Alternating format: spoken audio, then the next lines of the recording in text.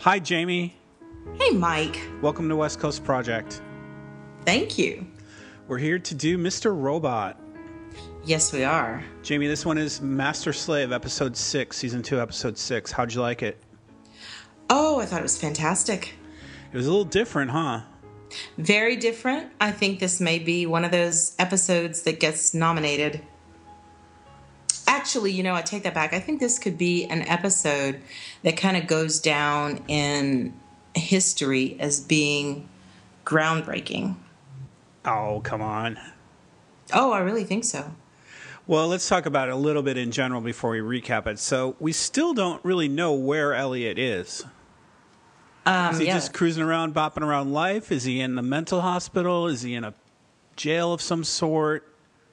What the hell? Is he in his mom's house?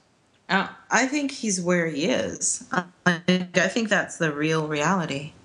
You think he's just in real life, just not in a hospital somewhere? Mm-mm. Yeah, I think he's just like what we're seeing is what we're getting, to the extent that, in a very general sense. What about the original plot? Like, where's the original plot of wiping away all of the debt and the world being kind of set free from its financial boundaries? Okay, so we're seeing that. Like, we're seeing, like, in the shop, Ahmed, I think the guy's name is Ahmed. I think he's Iranian shop owner that, Dominique, the FBI agent, talks to, and she goes and gets her turkey sandwich from him. He's facing the reality of the financial meltdown. He's going to have to close his shop. And, he talked about it in this episode, talking about how people, they can't use their $50. Yeah, there's a little bit of it. There's people bitching about the $50 limit, but we don't see general mayhem that would probably be really the case. Well, okay, so I don't know about mayhem, but we're seeing real results. Like, we're seeing real consequences that happened, because of it. Like him, he's going to lose his business. He said he's not making any money. I want mayhem. Okay. Well, he's still able to pull out a last turkey sandwich for Dominique. Right, but it's kind of tacky of her to ask for that sandwich, by the way. Well, I mean, she's trying to, give him some money because he's not making it. She's trying to get what she wants. Okay. She's hungry for a sandwich. Okay. All right, Jamie, so let's get into it. Do you have any other thoughts before we dive into this? Yeah, probably one of my bigger questions is about Tyrell. What did that mean? What happened to him? So that's a big question. Yeah, there's a lot of symbolic clues, but this is a tricky show because I don't know how many clues we're supposed to take and how much verbatim we're supposed to take. Excuse me, and how much else we're just supposed to read into this because every freaking line could be interpreted three ways.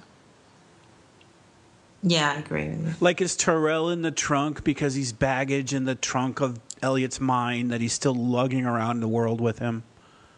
Or is he in the trunk? Right. Well, and then, so does that mean that because those people are, in the car with Elliot, are they all the closest to him? Is it metaphorical? It's crazy. There's a weird scene, too, where Darlene walks into the hotel and some dude's reading the paper about cheese Danish. Uh-huh. And it's Wellick's wife wanders in the night. I mean, what does that mean? Just a newspaper article that is Tyrell related to that somehow? What the hell? Yeah, it's crazy. All right, well, let's dive into it. So it starts out with the USA Network.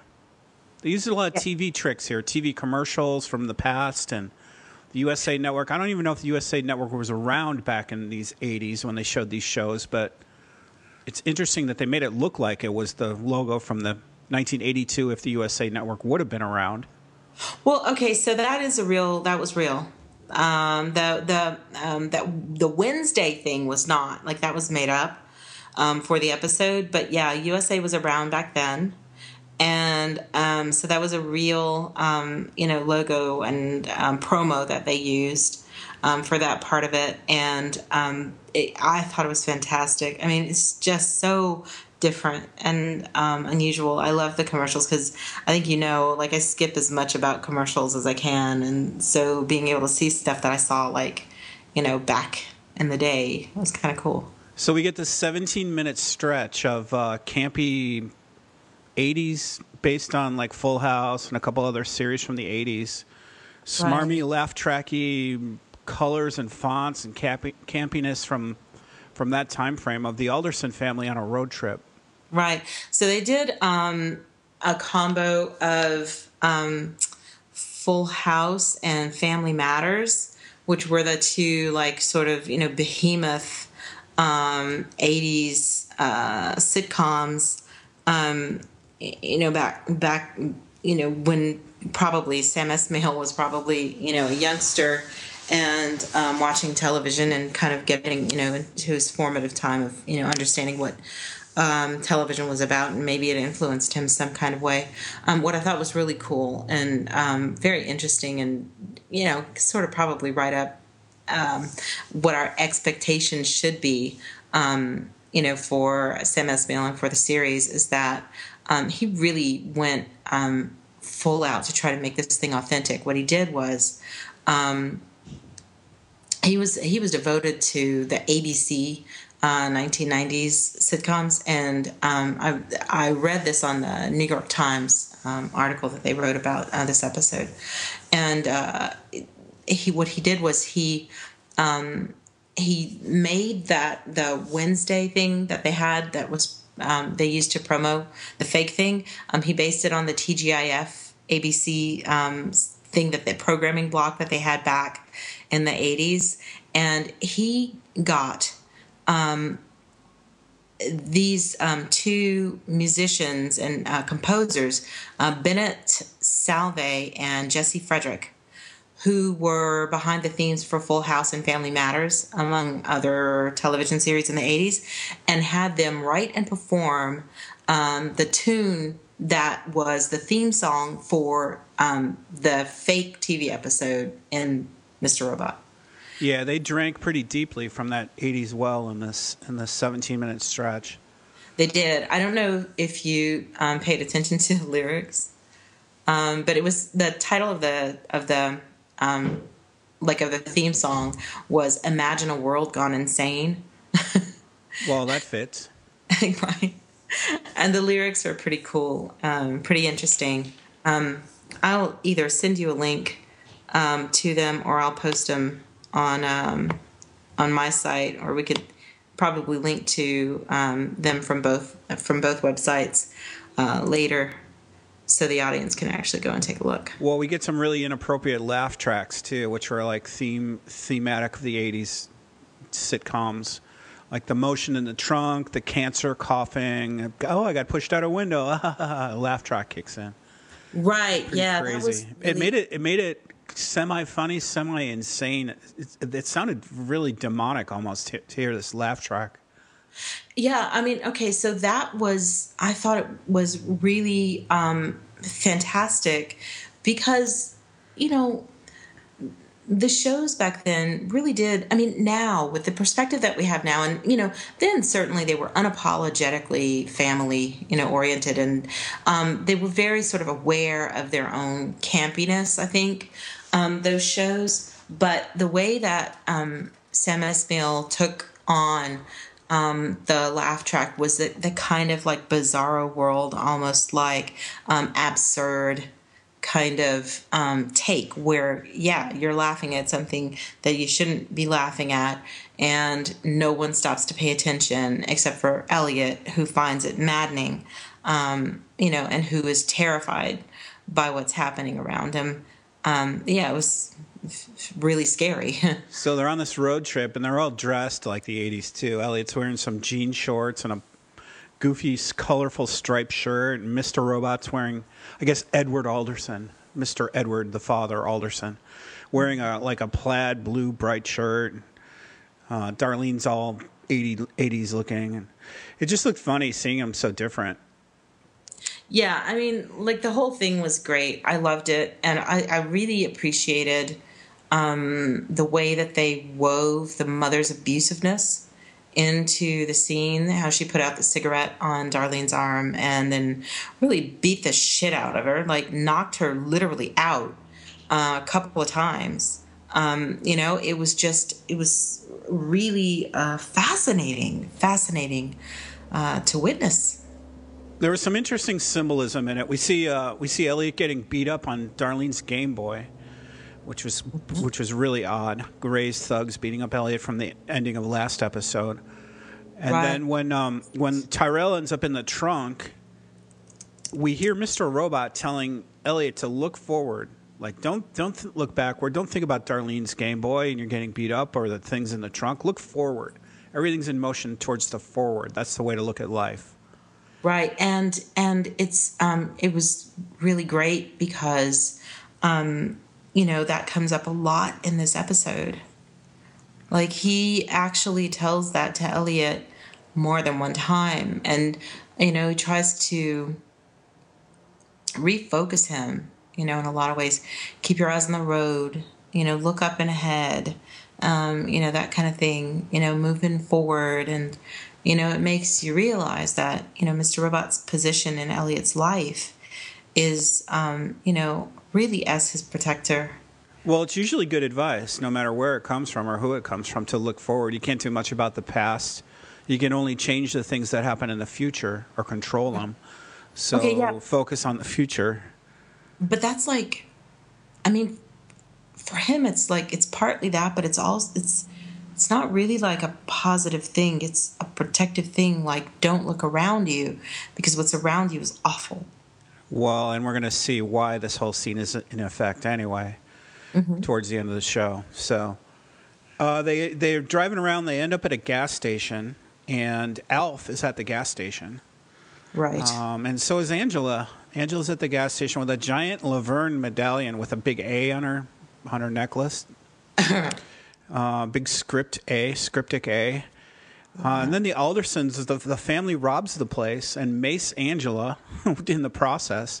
Right. And then driving again, Darlene wakes up and kind of dreams that, Mom, I dreamed that you slugged me in the face, and gets promptly slugged again in the face. Yeah, knocked out. We see a black and white E-Corp commercial. Their car driving along, they get a flat tire. Wait. Let me ask you something about that E-Corp commercial. Because I listened to it both times, for the first watch through, the second watch through, and I could not figure out what they were saying. It sounded to me like they were saying, we get knocked down, but we'll never get knocked up. Is that what they said? I don't remember. It was so crazy sounding, and I really need to know what they said. And I don't know, because it could have been like we get knocked down, but we never get knocked out. But I really thought both times they said up. Or we get back up. I don't know. I'd have to look at it. Yeah, no, it was like we get knocked down, but we never get knocked. And then, so, if they were saying knocked up, I mean, that's really misogynist. Like, it sounds really sort of, very male, heavy kind of, basically like saying like, this was, we're E-Corp and we're an all male world. And, of course we'll never get knocked up because we're not women. It kind of could be taken in a really, broadly, man-centric way. So I don't know. I'd be curious to know if anybody has any clarity on that. Tweet us, let us know. So they get this flat tire. Mr. Robot complains a little bit about having to get the wheel donut out, the spare tire donut out from underneath the body in the freaking trunk. But he gets it out pretty quickly, way too easily. He did not move Tyrell out of the way to get that thing from underneath him. Right. You'd have to take the guy out of the trunk to get that tire. But Right. he pops up with the tire real quickly. And then Gideon walks up on them as a cop. Right. He gets promptly flattened by Alf driving another car. Yeah. And then we hear a little bit more talk about the future from Mr. Robot. And the trunk pops open and Tyrell jumps out and runs away. Oddly, until he's like flat on the shoulder of the road, just laying there, and they carry him back to the trunk. Did you see what actually happened? Like he ran, or he was hopping until he ran into the fake background, like the part where you hit the actual stage wall, right? And then he fell over the green screen wall. Yeah, that was funny. Mr. Robot gives more advice about how lies can be useful and sometimes too much honesty will kill you. Yeah. And Elliot says, this whole place is a lie. Nothing here is true. And Mr. Robot, after they have Tyrell back in the trunk, just slugs him with the tire iron really viciously and gets this huge bloody splash of blood on his pants. Yeah, that's what I thought. Like, I thought he killed him. That's what I thought that was. I thought he but I don't know. I mean, it was just really so crazy. And, the consequence that, I mean, like like Tyrell, you didn't hear him again, I don't know. That was the part that left me really confused and, wanting answers. I don't know, what the deal is with Tyrell. So then we get this weird crossing of past and present. Because this is it has to be a flashback of sorts. It's imaginary, but it's the Alderson family back in the days of Elliot and Darlene being kids, even though they're really the adult versions of them in the kids' clothing.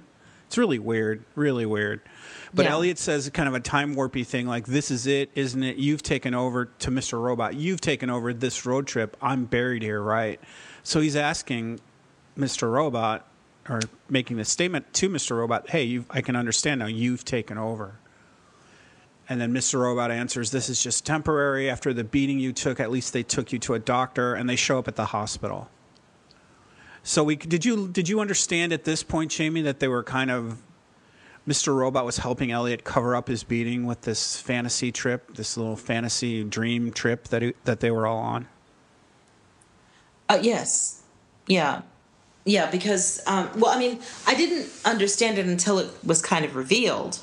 But when I saw, like, the part in Darlene's screen and her Game Boy where he was getting beaten up, and then there was one other scene where he sees in the rear view, when I saw that, I thought, well, yeah, maybe that's what it is. Like, he is going through this experience right now, and he's escaping reality by going into this fantasy. So they're at the hospital or wherever Elliot is. They're at that hospital or that building or Ray's headquarters or whatever the heck it is. And then the whole escapade is kind of revealed as, like I said, Mr. Robot helping him cope with his trauma of the beating. And then Elliot wakes up inside the room with the thugs around him and Alf on TV.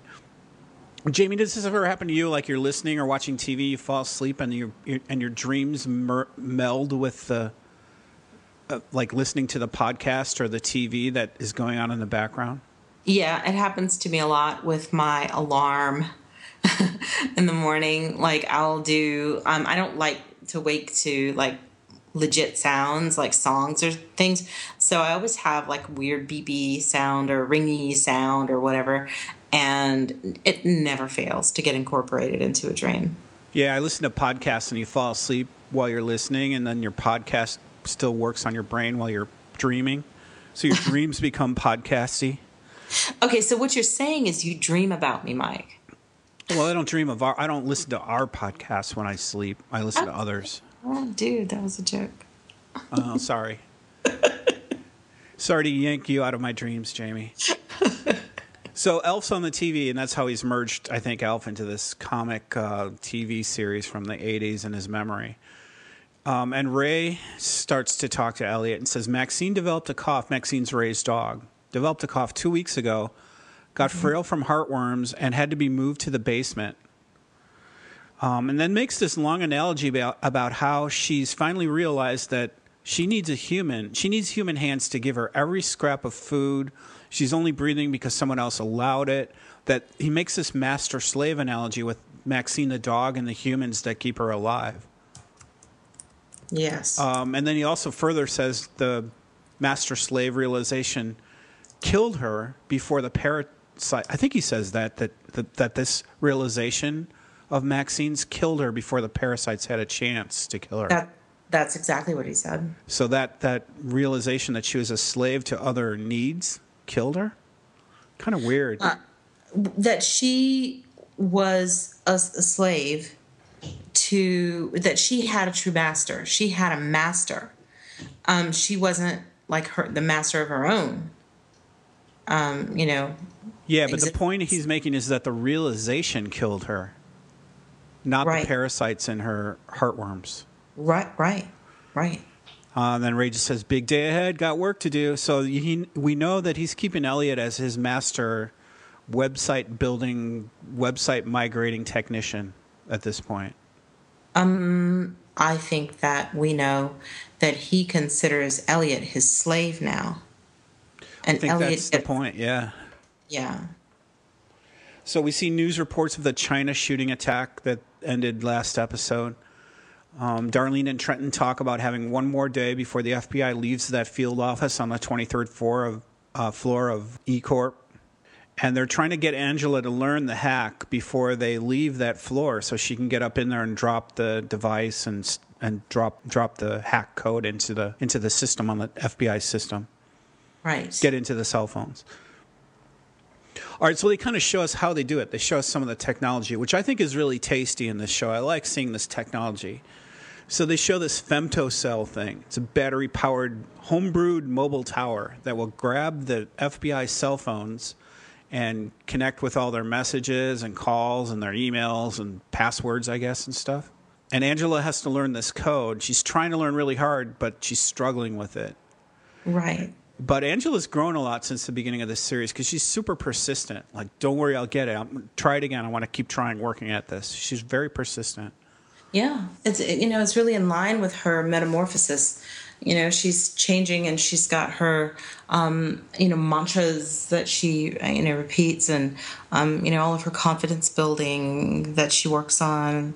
I think it's a good thing to see that happening with her, even though I don't know if it's ultimately going to be good for her. So they give us this one other little technological treat. It's the rubber ducky. Mobley gives her a rubber ducky USB key. Mm-hmm. And I guess it's a device. You plug it into a computer and it retrieves the cache passwords and all the domain info and anything it can grab in 15 seconds, 20 seconds from a computer. Mm-hmm. And that's like the backup to this. Right. So that means like if all else fails, do this and we'll see what we can do with it. So it turns out they're waiting for Cisco to set up the antennas for this femtocell thing that they're going to use. Antennas and code maybe, but he's in the process of getting this femtocell. Mm-hmm. And then we see it. We see Cisco dealing with the Chinese seller or transporter, wherever, this Chinese guy carrying the device to him. Mm-hmm. And he fights a little too hard with this guy, this Chinese guy, and gets a little tortured, semi-tortured. That was legit torture. But he wasn't fighting with him. I felt like he was being pretty respectful. Well, he was arguing.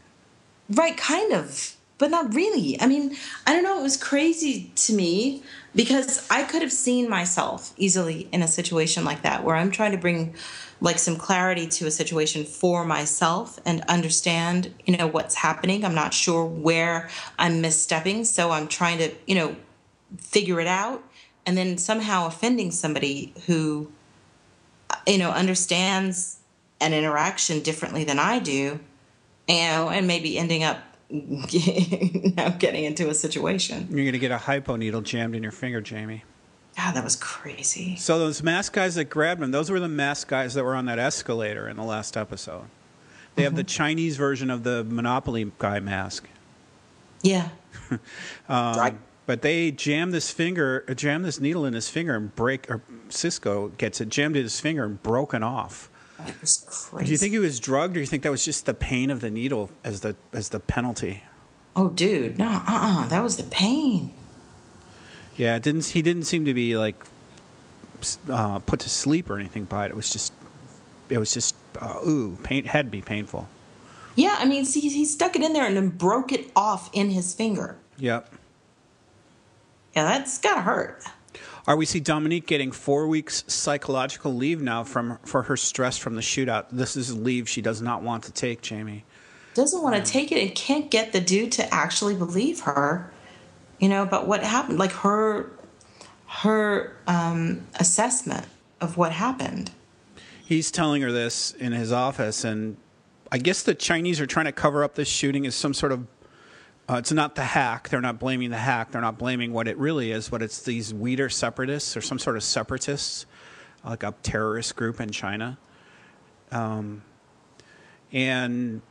Dominique explains that they were way more committed than that. This isn't just some separatist group. They were killing themselves to erase the history so they could not get caught. This was a really planned out attack that these guys are totally committed to, enough to even kill themselves. Yeah, well, yeah, and that's what, I mean, that was the crazy thing about it, which makes you think, how that's a lot of devotion to a cause. And certainly we see that with terrorists and, fanatical people of different types. And I guess you could have people who are committed to anarchy as much as, to any sort of, religious or political cause. Well, I guess anarchy is a political cause in a way. Next scene, we see Philip Price on the phone with the Speaker of the House, John somebody or other.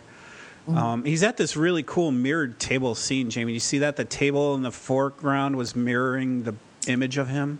Yeah, and I loved it. Made it look like he was floating in water or about to go underwater. Yeah, it was a beautiful scene, and that's something that I often struggle with Mr. Robot. I did some reading, actually, about the way that the show is shot. And, there's some very, really innovative and groundbreaking cinematography that happens on this series, and it's all done very purposely. And so it's not often that you get a scene, and that's on purpose, that you don't get often a scene that's really balanced and that shows the characters shot in a way that is almost like traditional for television. And this dude in particular, you really never see him shot the way, and I'm not referring to anybody other than myself so I could be wrong, but you don't really see this guy, Philip Price, shot in the bottom half of the scene, like of the screen, the way that most of the characters are shot normally. He tends to be at the top of the screen. You've been paying attention to that the whole series? We've never seen him in the bottom half? I'm saying, no. Like, ever since I knew that was something that the director, that cinematographer does, director of photography does for the show, then I started looking. But no, I don't know if it's like all the way back. But the show tends to shoot the characters in the bottom half of the screen, leaving a lot of headroom in the shots, like that you can see the ceilings and lights and things and sky above their heads a lot. So you're saying all characters, not just Price? All of them. But Price is not shot that way. Price is shot like the way you would see him in a regular series, where he's at the top half of the screen. Oh, I see. Well, maybe because of his CEO status? Right, yes, because the reason that the director of cinematography does that, I want to tell you this guy's name, and I have him pulled up somewhere in here, and leave it to me to... So the scam, or not the scam, but the plot Price wants, the deal he wants the USA to borrow from the Chinese to bail out E-Corp. And he says, if you don't do this, the country may go bankrupt. Not just E-Corp. E-Corp's so huge that if we go down, the whole country may go bankrupt. Well, yeah, that's the whole idea. And it's just so, I mean, politics right now in America is not the most, light and bright and wonderful thing. And, really it's kind of stomach churning to watch this unfold and kind of, watch fictional stuff like what we're watching on Mr. Robot and see that, things like this, like, corporate fates and destinies are tied to the fate of our country as a whole. I don't know how real that is, but I would imagine there's some element of fact. Well, they posture this guy Price. They leave the implication that he's bigger and more important than the government officials he's speaking to. Right. Yeah. Like even the Speaker of the House, because he's got the speaker on speakerphone. Right. I mean, who would do that in a real life situation? Precisely. And not only that, but then when he can't get his car because of the protesters, he says, get the chief of police on the phone and tell him to get the cops down here. I mean, yeah. He's trying to get Zhang on the phone, and his assistant tells him he's inaccessible. And, by the way, your car's late because protesters are blocking the building. And we kind of see them all swarming around the building. Yeah. Yeah, and he says, get the police chief to get the cops down here. Like, he's got this guy on speed dial, basically, like, his bitch. Come do your thing. Make my life easier. So we see the F Society team next. Mobley, Trenton, Darlene, Angela. And I think Cisco is in on this, too, in this meeting. Angela's chanting her affirmations. Right. And Mobley says, you realize you can't chant during the operation. Or you can't talk, I guess he says. That was unnecessary, but it was kind of funny. And then Angela and Cisco exchange glances, Jamie, that they know each other from the past. Right. Now, what was the meaning of this? What is the meaning of this? As Michelle and I say, she knew he was in on the earlier plot that screwed up her family. And what is the meaning of this? Oh. All right. So the only thing that I took from it is that this is her first encounter with Cisco as a background person who Darlene knows. Because, I don't know that Angela ever put this together. But, she ran into him on the street. He was the CD guy, right? Play my CD, yo, play my CD. And that's what ended up being the disc that Angela then planted at Allsafe, right? So unwittingly planted, right? Right. Just by playing a street musician's music. No. Wittingly in a sense, but she didn't know who she was doing it for, essentially.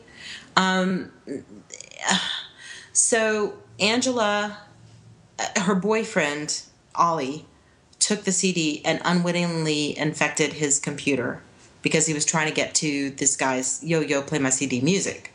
And then when the whole thing came out and Ollie was exposed to be a liar and a cheater, Angela took the CD, which is what Cisco was blackmailing Ollie for, and did what the blackmail was, which was go plant this in the computer systems at Allsafe. Oh, right. Right. So this is, I think, Angela's moment of putting two and two together and saying, okay, oh, dude, wait, okay, all right, so this was the guy, and oh, of course they know each other, and, so I don't know why she covered up, though. Yeah, why does this surprise Darlene? Yeah, okay, so that's a good question. Why does it surprise Darlene? And then the other good question is, why did Angela cover it up? And then, the other good question is, like, why'd Cisco be like, oh, okay, she's going to let me off the hook? I don't know what he's on the hook for. What Cisco's on the hook for?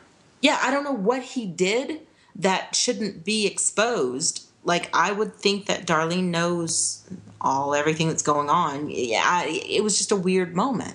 Yeah, well, especially if he's in the process of buying that femtocell or acquiring it for them for this part of their plot. Well, I mean, it's not just that. It's like he was doing that for Dark Army, and like it's what he does. Yeah, it's what he does. Yeah. I don't know why that's a secret, but his Chinese Mandarin was smashing, really good. Didn't you think? Yeah, it was. Some people criticized, like some Chinese-speaking people said this. They have really poor accents, bad accents. Oh, come on! If you don't know Chinese, it doesn't, it doesn't faze you at all. Well, okay, and so an American speaker of Chinese would probably have a terrible accent. I mean, I don't know about the Chinese people, the people who are supposed to be native speakers, but that's usually typical. Like that's typically the case with. You get that a lot with like regional accents for French and for like Arabic. The Arabic is usually horrible. They usually make it like weird, messed up accent versus like dialect. The wrong accent for the dialect that they're speaking. It tends to be really shitty Arabic, and I would imagine it's probably even more so for like Chinese because it's a more complex language. So, Well, we have it in the U.S. I mean, you could imagine like Rick Grimes in Brooklyn. You know, he would sound funny. He would sound different than people sound in that part of the country. Rick Grimes. Oh, yeah, Grimes from The Walking Dead. Just think of an accent that's misplaced in the U.S. It would make the scene you'd cock your head sideways and go, something's off there. Something doesn't sound right. Yes, exactly. So there's a commercial break here, Jamie. On the commercials I saw, it was interesting. One of them was for network security for Hewlett Packard. Hewlett Packard commercial offering its skills at network security. Yes. Pretty appropriately placed. Yeah, I mean, so much of it was great. And then there was that one commercial that was, and this I don't know if this was, probably wasn't it. There was another one that talked about our 28K internet connection will get you connected to the internet in minutes. I think everybody everywhere sees different commercials depending on how you watch the show. Because I've been watching it on the USA Network website. Uh-huh. I think and if you watch it on network TV, you probably get a different commercial. If you watch it on cable, I mean, it's probably all cable, for USA Network, but. Well, I mean, these commercials were part of the show. Oh, I know. Oh, you're talking about like a regular commercial, not part of the. Okay, sorry. Never mind. I thought you were talking about some of those created commercials that he actually No. There was a real Hewlett Packard commercial during the real commercial break for network security. All right. All right, we come back to the show, and here's Dominique at the coffee shop where the guy's going out of business because the $50 a day limit is killing off his customers. Mm-hmm. And probably him not being able to order any inventory at just being able to spend $50 a day. Like he said something like the people won't spend their 50, so I don't make any money. It makes sense. I mean, you're not going to spend 10 of your 50 on a turkey sandwich. Right. But Dominique orders one anyway, just for the memory, just for old times.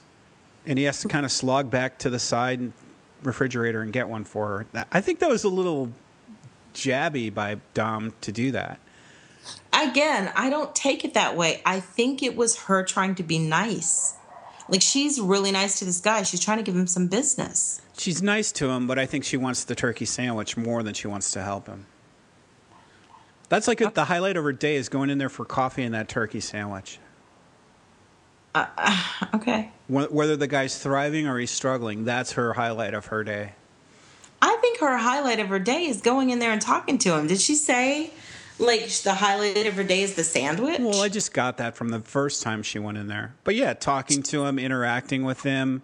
Right. It's her human one point of humanity that she touches.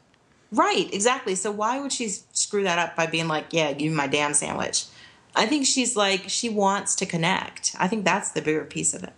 Because she's lonely, like that's a theme in her life. Right. All right, next scene, Darlene emerges from the subway in her Jackie Brown disguise. This was another little time warp of setting with Darlene in her disguise and the music and the little caper they're all doing. Right, very 70s, right? 70s-ish, yeah, I thought so. Like, some people are saying, like... Kill Bill. Ocean's 11. Yeah, Kill Bill, Jackie Brown, caper type thing. Yeah, and I thought it was so very, very well done. I was really impressed with it. Really impressed. Very slick, very polished. Yeah. She's in the disguise. She's setting up the room where she can direct the field office hack. Mm-hmm. Some slick scenes of her grabbing the key code from the maid, using the burner phone, all that stuff. Yep. Yeah, I loved it. I thought it was really so well done. And for an episode that is, I don't know how many minutes long, like 40-something minutes, long. This episode, like fully half of it, was just unbelievable. 17 minutes of it was, almost 20 minutes of it was that the sitcom opening part. And then the other, probably that was another probably 20 minutes or so, at least maybe 15 minutes was that caper. It was incredible. And, so you've got like, the majority of, an episode of this show devoted to some really slickly timed and highly produced, capers or adventures. It was great. Yeah, then the 4 or 5 minutes at the end with Elliot as the real flashback of Elliot as the little boy with Mr. Robot. Yeah. But anyway, the cool music during this slick scene was a band called The Suffers, and the song was Gwan. Yeah. GWAN. Uh-huh. So back at E-Corp, Angela's executing the hack. She goes into the bathroom to type in the script, and it's not working at first. So this odd little scene of a lady coming in, washing her hands and leaving, and then gives some sort of a signal to the male FBI agent on her way out. What did you think that lady was up to? Because they didn't really clarify that or explain it too much. I didn't notice that she gave him a signal. Yeah, she looked at him and she said, "Ready" or "all set" or something. "All set," or he said that to her. I don't remember which, but they made some sort of communication, and then he walked up to the door to get ready for Angela to come out. Oh.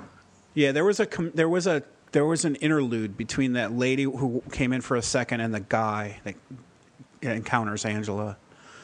So Angela fixes the script with Darlene's help and Motley's help on her cell phone.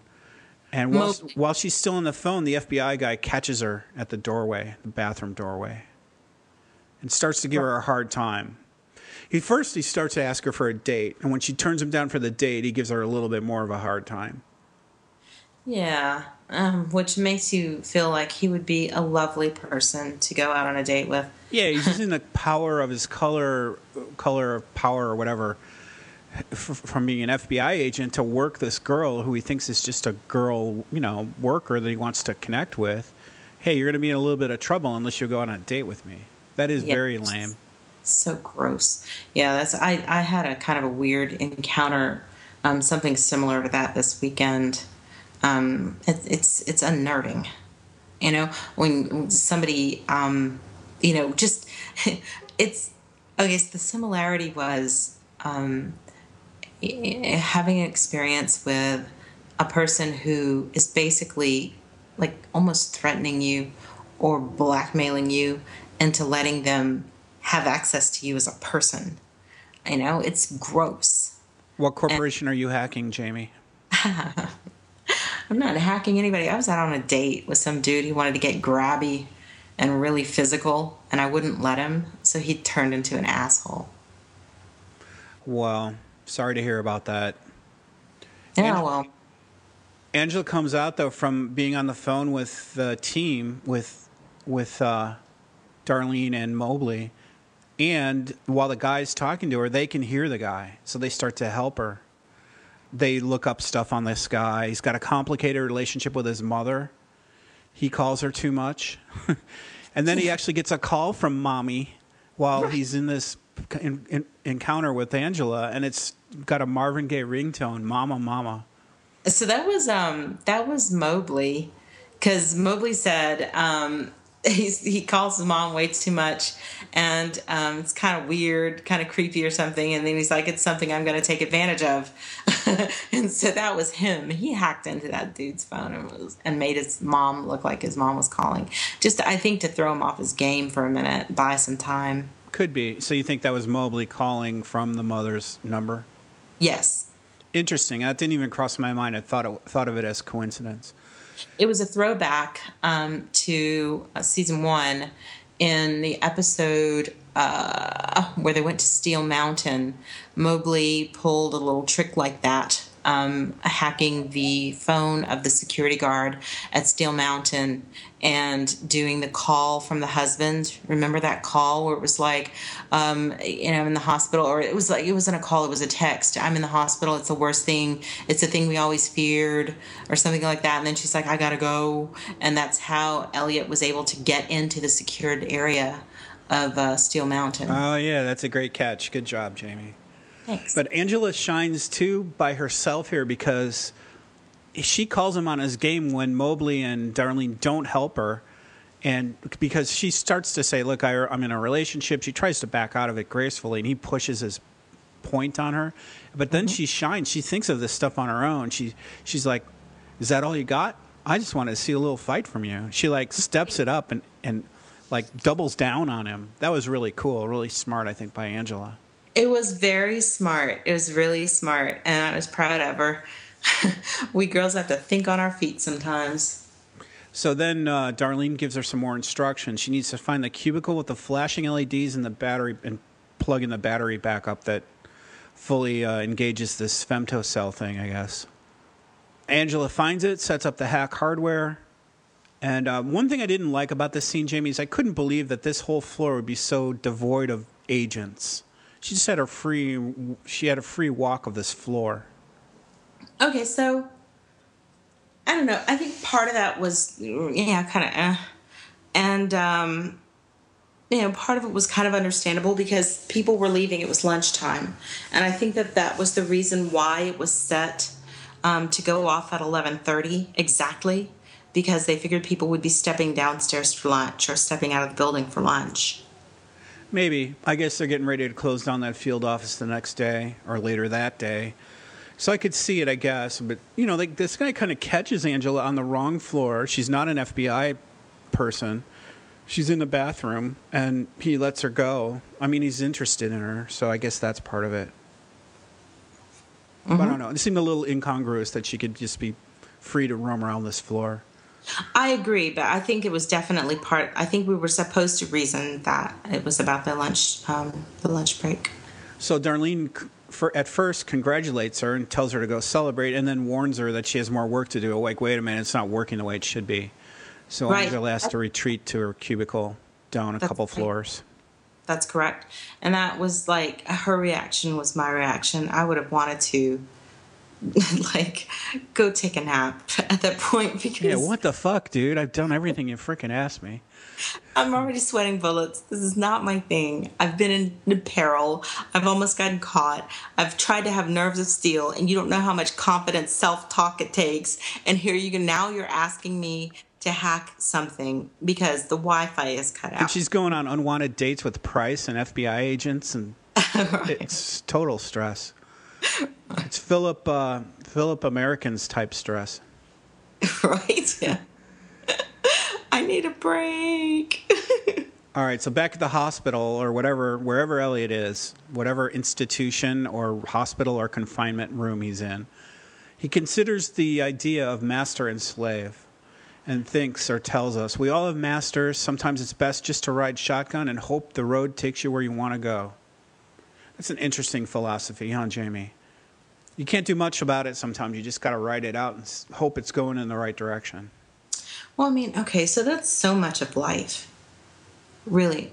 When you are a person who is in any kind of a relationship, whether it's a personal relationship or a work relationship where you're kind of the subordinate to someone, or, relationship with a company even, or your own business.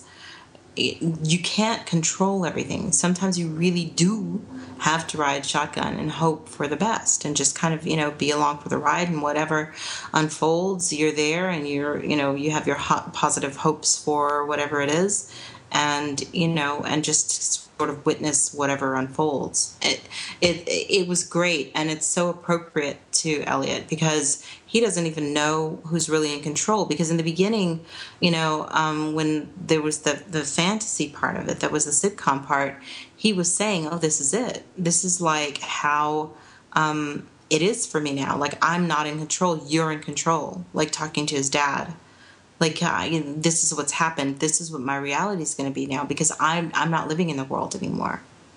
you know, and and even at the voiceover part, I think this is the part where it begins the scene where Elliot's literally in the passenger seat and his dad's driving, little boy Elliot. So Angela and Darlene continue this FBI cell phone hack, and she gets interrupted again, and this time it's Dominique, and she's fixing this as Dominique interrupts her. And do you think Dominique suspects her, Jamie, or do you think she's just crossing paths with her here? I think she's probably just crossing paths. But Dominique is not a dumb bunny. So I don't know. All right, so I think she suspects her. I think she's kind of onto her. I don't know. I mean, I think it's entirely possible. And the way she kind of looked at Angela, and then the look on Angela's face was so like, I just got caught. She looks so suspicious. Yeah, she looks like a caught red-handed person would look. Exactly. She looked that way with the FBI guy, too. She did. She looks scared. Mm-hmm. Suspicious. People that are guilty look scared. That's right. Instead of, what the fuck, dude? I don't want to go out with you. Get out of my way. Step aside. All right, next we see Elliot getting thrown into the basement of this building by the thug that's working for Ray. And Mr. Robot visits him down there and explains to Elliot how he was trying to protect him. And Elliot just grasps and hugs him and thanks him in this like really sweet father-son scene. But he says, I hate you. I think he's really showing true. You all right? Yeah, I'm sorry. What was that? A sneeze? It was a cough. Or a gasp? It was a cough. Sorry. I think he's showing true gratitude to his whoever Mr. Robot is in his head. He's really thankful to him. I agree. Well, you said you think he said he hated him? Yeah, I do. And I want to look at my notes and make sure what I have in here, but I think that is exactly what he said. But let me just double check. All right. So while you're doing that, we go to the next part, the ending session here. So it's the flashback part 2, which is flashbackier than the first one. Elliot's younger. He's maybe 12 or 13 in this. He's the real boy Elliot. Yeah, it looks like he's a little boy, like 10 or 11, something like that. Yeah. Him and his dad are driving along, and he's got a bruised cheek, Jamie, apparently from some bully at school. His dad's picked him up from school and asked him some questions about, did you fight back, or did you respond to whoever did this to you? I don't think it was a family thing on this one. I think it was some sort of kid at school. Yeah, no, it was a school thing because he mentioned something about the principal, and it's like Elliot didn't want to tell the principal like his side of it or something. It's like he got in trouble at school for fighting or something. He said something like his dad said, so if I had to guess, I'd say you didn't tell Principal Howard your side. Right. And his dad is on his side here. It's hard to even call him Mr. Robot because he really seems like a father in this. Edward Alderson, right? Mr. Robot, Edward Christian Slater, tells him that he's always there to listen for him and he will never force him to talk. And then reveals to him about his work situation, that he's missed work because of a number of dates, and gives him a few of the dates. And Elliot asks what the dates mean, and he says they're dates I've gone in for treatment for cancer, for blood work. And he's essentially he's been fired for going and missing work on these dates. But he doesn't want anyone to know about it, and asks Elliot to stay in, keep that secret from everyone. Mm-hmm. Oh, by the way, what Elliot said, I was thinking was I hate you. It was thank you. Yeah, thank you. Yeah, it's a big difference. Yeah, huge difference. Yeah. So it's a big thing to ask your kid not to tell. A father asking his 11 or 12-year-old son not to share the fact that he's got cancer with his mother. And it just doesn't seem to jive with the whole idea of his dad being who he was. Because that dad was really salt of the earth. And I'm starting to wonder if that point in time where his dad asks him to keep this thing a secret, if this is not somewhere around the time that Elliot experiences this break, like major break with real reality, and that maybe this is not a true memory, like an accurate memory. So let's break this down a little bit. Do you think that Edward, the father, is generally a good person and the mother is generally a bad person? Absolutely. For real? 100%. Or do you think maybe Elliot's distributing some of these memories because the guy pushed him out a window, Jamie?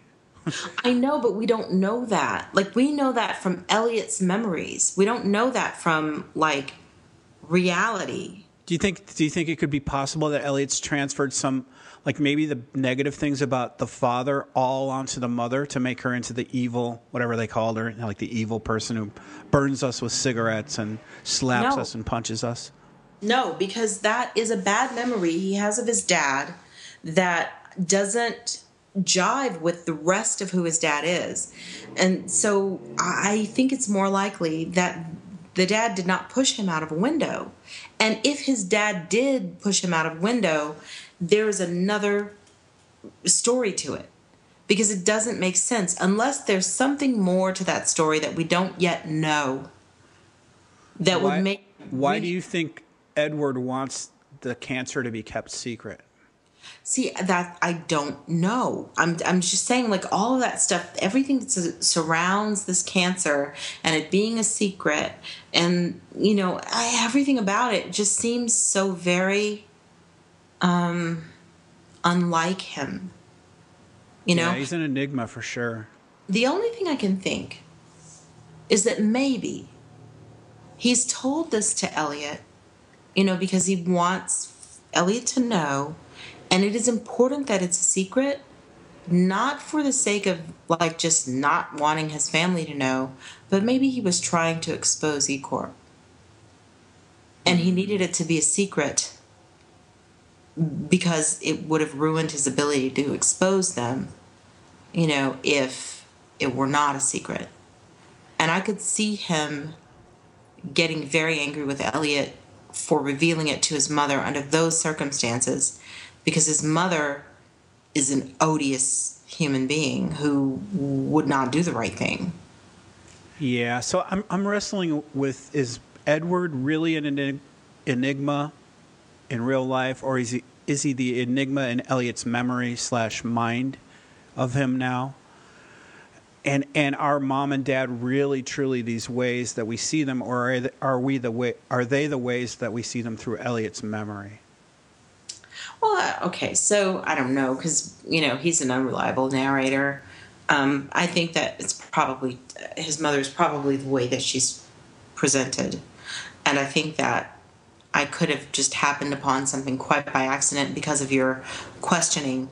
Maybe there's some value to the thought that that is the reason that Elliot's father became so angry enough to push Elliot, maybe not really meaning to push him out the window, but angry enough to push him because he was trying to expose E-Corp, and Elliot telling his mother would have ruined that.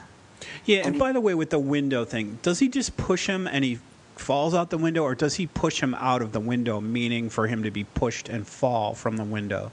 Right, and that is a question, and that's something we don't know. Right. Oh, by the way, did you notice in the opening of the sitcom series that that's the, like, you know how they have the little cute scene where every character is introduced and they have the name of the the actor underneath it on like every series from the 80s, yeah. Right. Okay, so the one for Elliot, he's like sitting up from having like fallen to the ground, and he's got like window glass on his sweater. I don't know if you noticed that. Like he had just been picked himself up from the window. Right, like the ground. Just yeah. Yeah. Yeah, it was funny. All right, so Edward, the dad, says, I'm going to be okay. I'm never going to leave you. Now let's go pick out my new business. Let's look forward. Computers, everybody's going to want to have one. Which, if you think about it, in 1982 or 83 or whatever this was, that would be a really, really risky business to get into, Jamie. It turns out to be perfectly true. But back then, that's a pretty, I mean, to sink your money into that, like nobody had a computer then. To think everybody's going to want one and go to a store and buy one that costs like thousands of dollars, that's a pretty risky business, I think, to get into.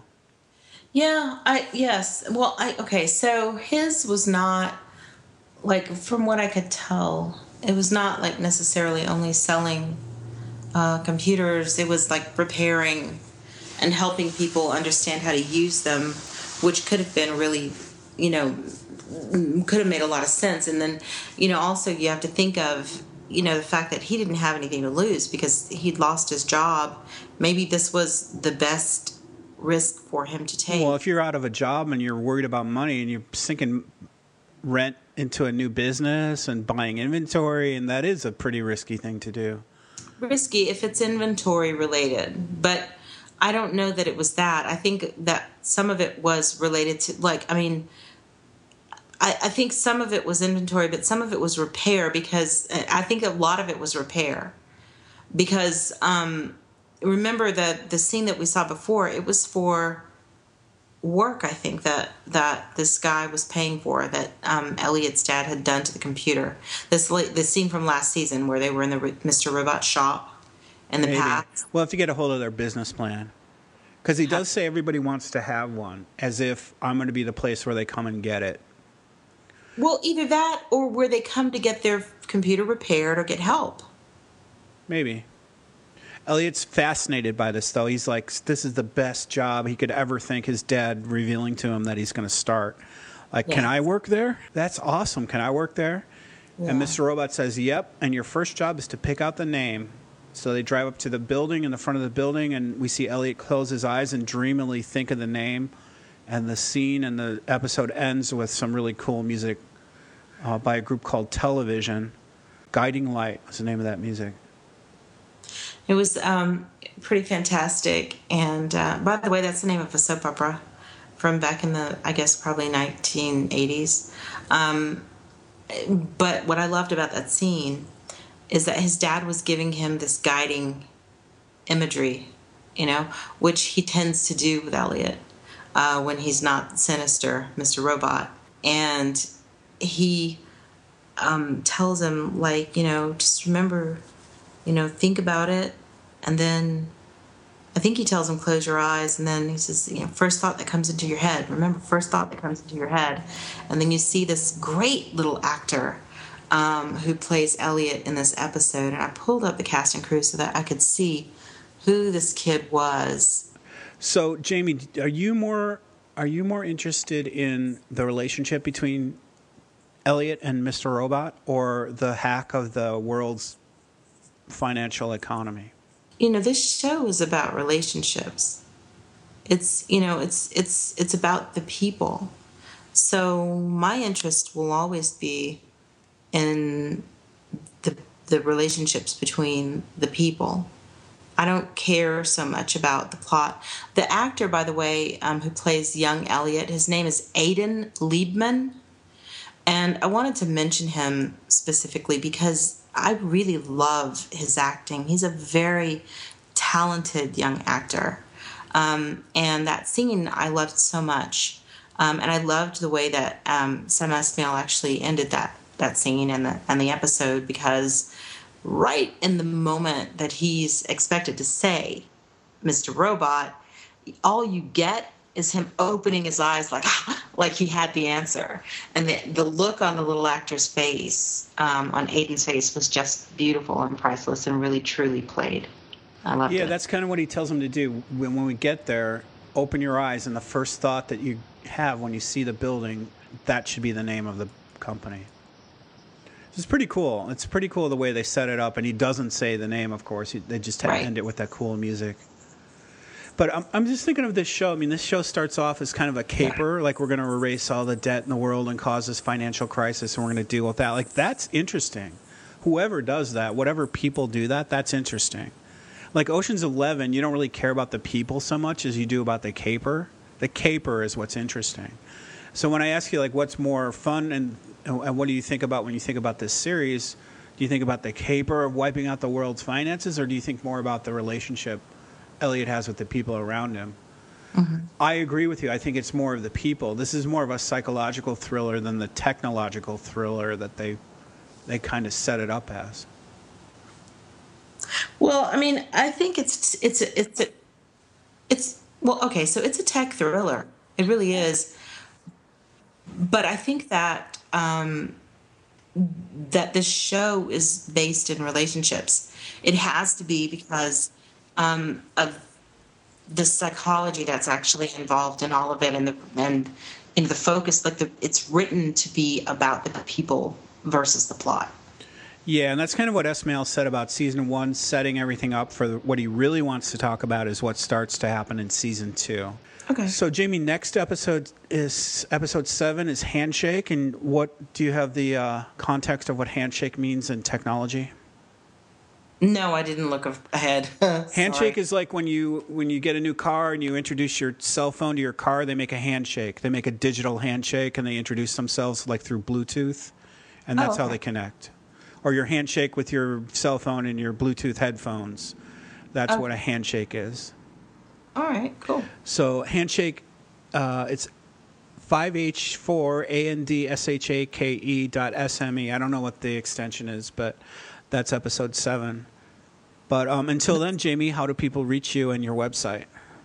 All right, so I'm on Twitter, and I'm at WordGirly, and I'm also on WishISaidThatShit.com.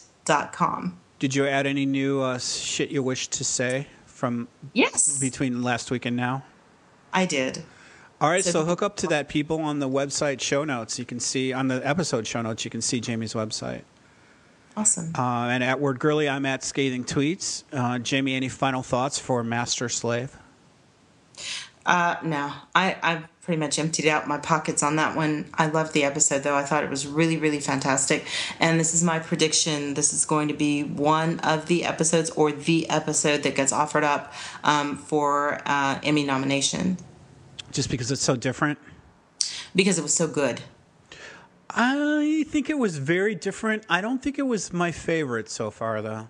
It's not my favorite. It was so well done. It was not only different, but just really so beautifully executed, and the kind of work that went into it. If you look at what was behind, what it took to actually create this episode, I think it really is really singular in terms of the history of the series and maybe even television. All right, Jamie, your prediction is locked in digital cement forever. Right. See if it comes true. So we're halfway through. This was episode 6. This season has 12 episodes.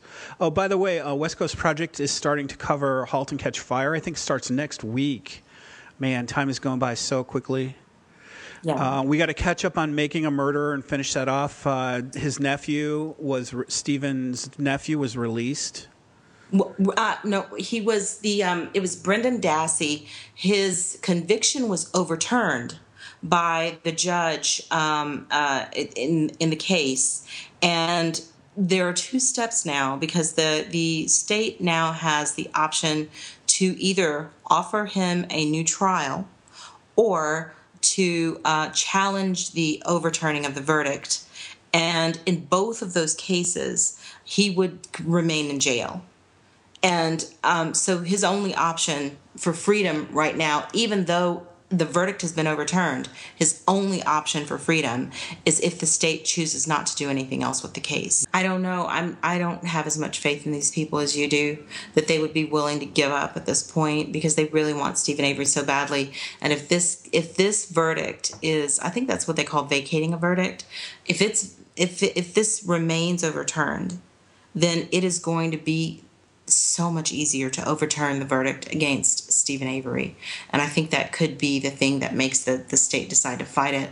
But let's keep our fingers crossed. We'll figure out our timing for that podcast with Mike and Jamie. Jamie's Shit I Wish I Said website, *Halt and Catch Fire* with Mike and Michelle, and of course, Mr. Robot with us. All right, Jamie, so I'll see you next week on Handshake. Awesome, Mike. Till then. Bye.